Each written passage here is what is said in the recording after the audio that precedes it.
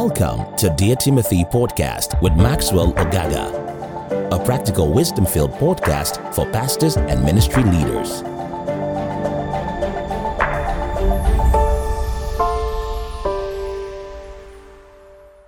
Hello, my name is Maxwell Ogaga. I'm excited that you're tuned into the Dear Timothy Pastors and Ministry Leaders podcast. We've been on a series on Let No One Despise Thy Youth, a word for emerging ministers. Many young ministers, when they get into the ministry, a lot of people look down on them because they're young, especially if you're within the African culture where a lot has to do with age. And Paul, writing to his spiritual son, Timothy, says, let no one, 1 Timothy chapter 4 and verse 12, let no one look down on your youthfulness, but rather in speech, conduct, love, faith, and purity, show yourself an example of those who believe. And we talked about the fact that God told Jeremiah that he should not also say that he's a youth. So get into the part one of this study and it will really help you. Today, we're going to focus on, it says, be an example in speech. Be an example in speech. Now, the temptation of a young person is the fact that whilst you're young and you get into the ministry, because you don't want people to look down on you, you will begin to speak arrogantly. Sometimes you have young people who speak arrogantly. There is something that experience does to you. You can't take that away. There's something that age does to you. You're a bit more patient. You're a bit more tempered. You've gone through the experiences of life, and your words, come with more wisdom and more precision, as the Lord helps you. Now, we know that the Holy Spirit can give utterance to a young person, but because you're zealous, you're young, you're agile, you've got to make sure that when you speak, you're speaking words that are seasoned with grace.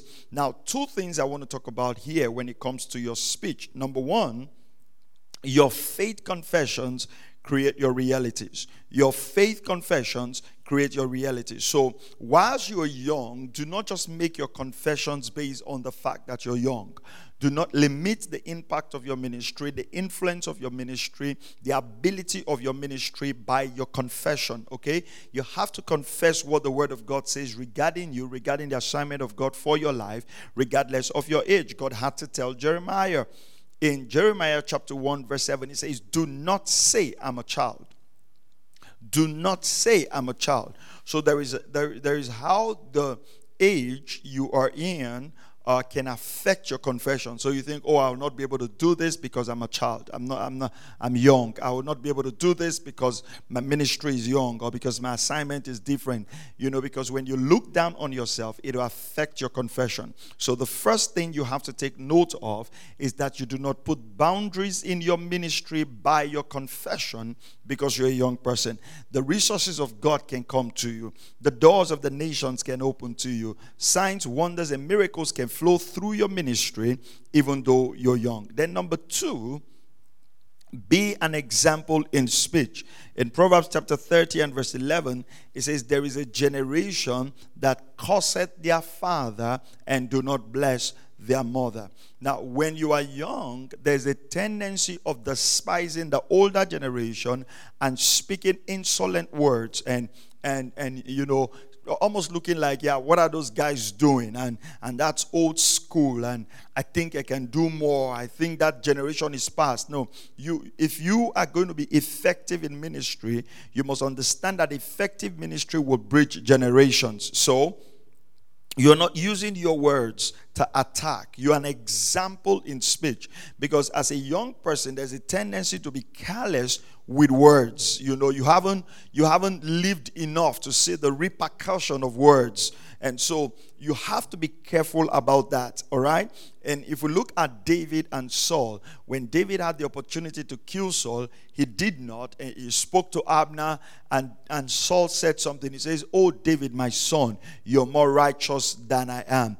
Spoke words. David was careful with the words he spoke about Saul. So we must not be the generation that cursed their father. As a young person in ministry, you must be an example in speech. This is is both written and verbal speech. Okay? Written and verbal speech. Now, the next thing I'd like to say in this is we have a guideline concerning our conversation.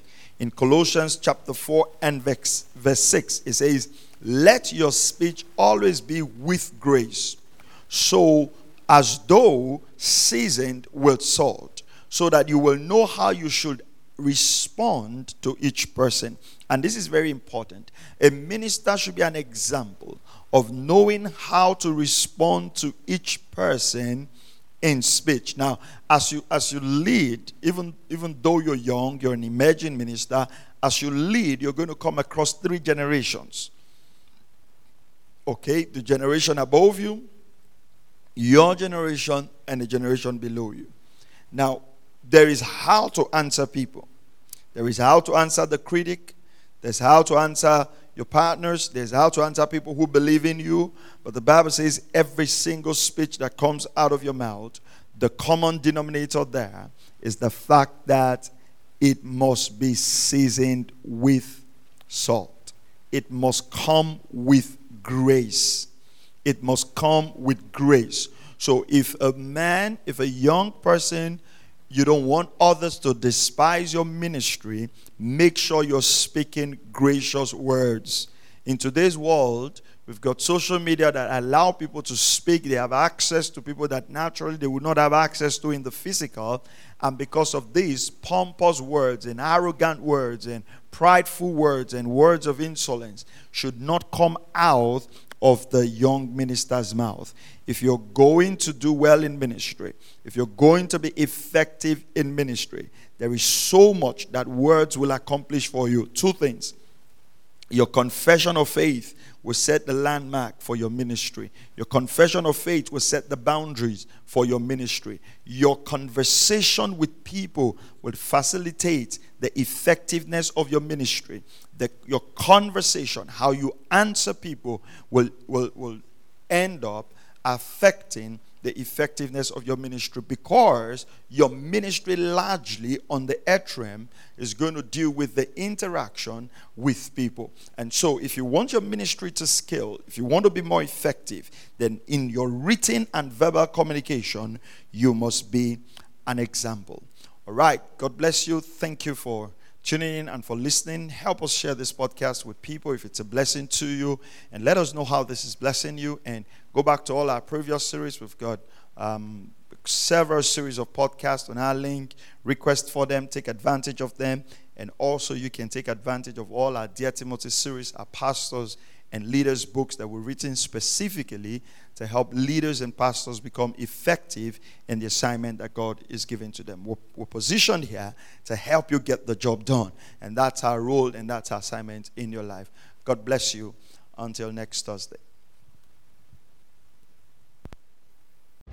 Thank you for listening to Dear Timothy podcast. For more information, please visit www.pastormax.ng or call +234 805 888 7575. Thank you.